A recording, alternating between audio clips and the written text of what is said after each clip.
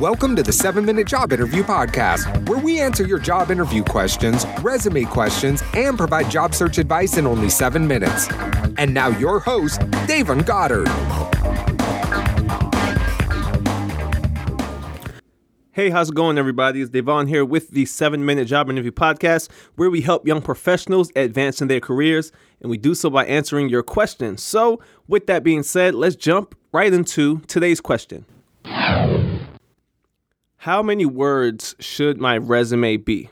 Now, me personally, I don't like to get into these type of metrics personally, because for me, when I'm creating resumes, when I'm editing resumes for people, I'm trying to figure out, I'm looking at the job description, I'm looking at the company, and I'm looking at that person's experience, that person's skill set, and I'm trying to intertwine all three, right? That's my process for creating the resume. I'm trying to tell a story. I'm trying to build something. But at the end of the day, most resumes do go through the applicant tracking system. It goes through a system, and that system, it has its way on how it would like to read resumes, right? It has its formats there. So I'm not totally mad at this question, because there is something in place regarding the applicant tracking system that makes a resume easier to read, right? So now all credit goes to JobScan. They're doing great things over there. And I scan a ton of resumes through JobScan.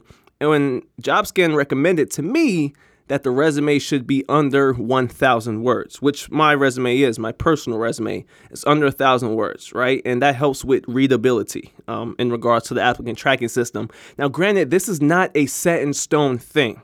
This is not, because I've worked for the government and people have 5- and 6-page resumes stacked with information, and that won't go well with some companies, some applicant tracking systems. It won't, but government loves it. They love it. They want you to write out every single thing, right? So it all depends. There's nothing I'm following. Let me say that, right? Because as I mentioned, when I'm looking at resumes, I'm trying to build that story. I'm trying to see how I can make this person to be the best applicant for that position with their current experience. That's what I'm looking at, in their past experience and education and certifications or what have you, and their goals. But that's what I'm looking at. I'm not necessarily looking at the word count. I'm not looking at how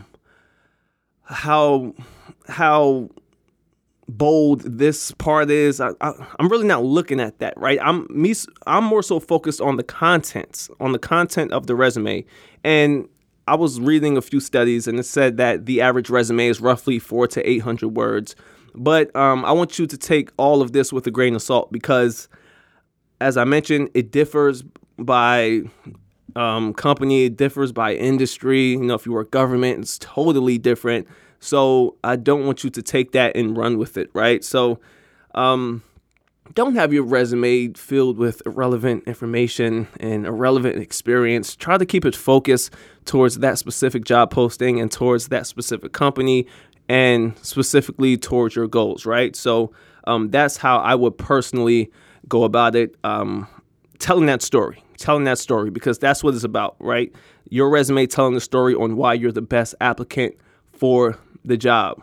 That's it. I don't really focus on the metrics and stuff like that. The word count, is fine, and it may help with some applicant tracking systems, but at the end of the day, your resume still has to go into the hands of a human being, and they're ultimately going to make the decision whether to call you or not, right? And I haven't found this to be an issue in regard to the word counts. And I'm continuously writing resumes, right, to see what actually works. That's my method, right? I'm not talking about what works in theory or what we think can work. If I want to know how to get an engineering job, guess what I'm doing? I'm creating an engineering resume. It's a completely falsified resume. I'm not going to lie. And I'm sending it out.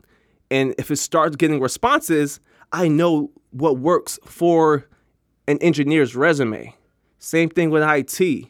Same thing with administrative work, executive assistant work. I create these resumes. Some of them don't work. Some I tweak and they start to get responses. And then that's the examples that I personally use. And that's the examples that I give clients. I want to give them what's actually working. And yes, it takes a ton of time. It takes a lot of time to do this. But at the end of the day, I want to provide you with the best information that's out there so you can get the job you deserve, get paid what you're worth, and you can move forward with your career. So in regards to the initial question, under 1,000 words is what's recommended by JobScan.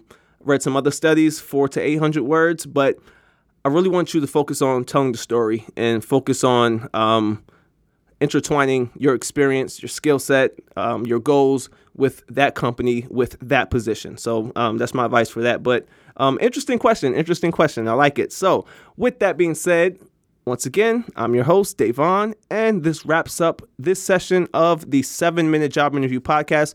Make sure you guys contact me on LinkedIn at DAYVONGODDARD.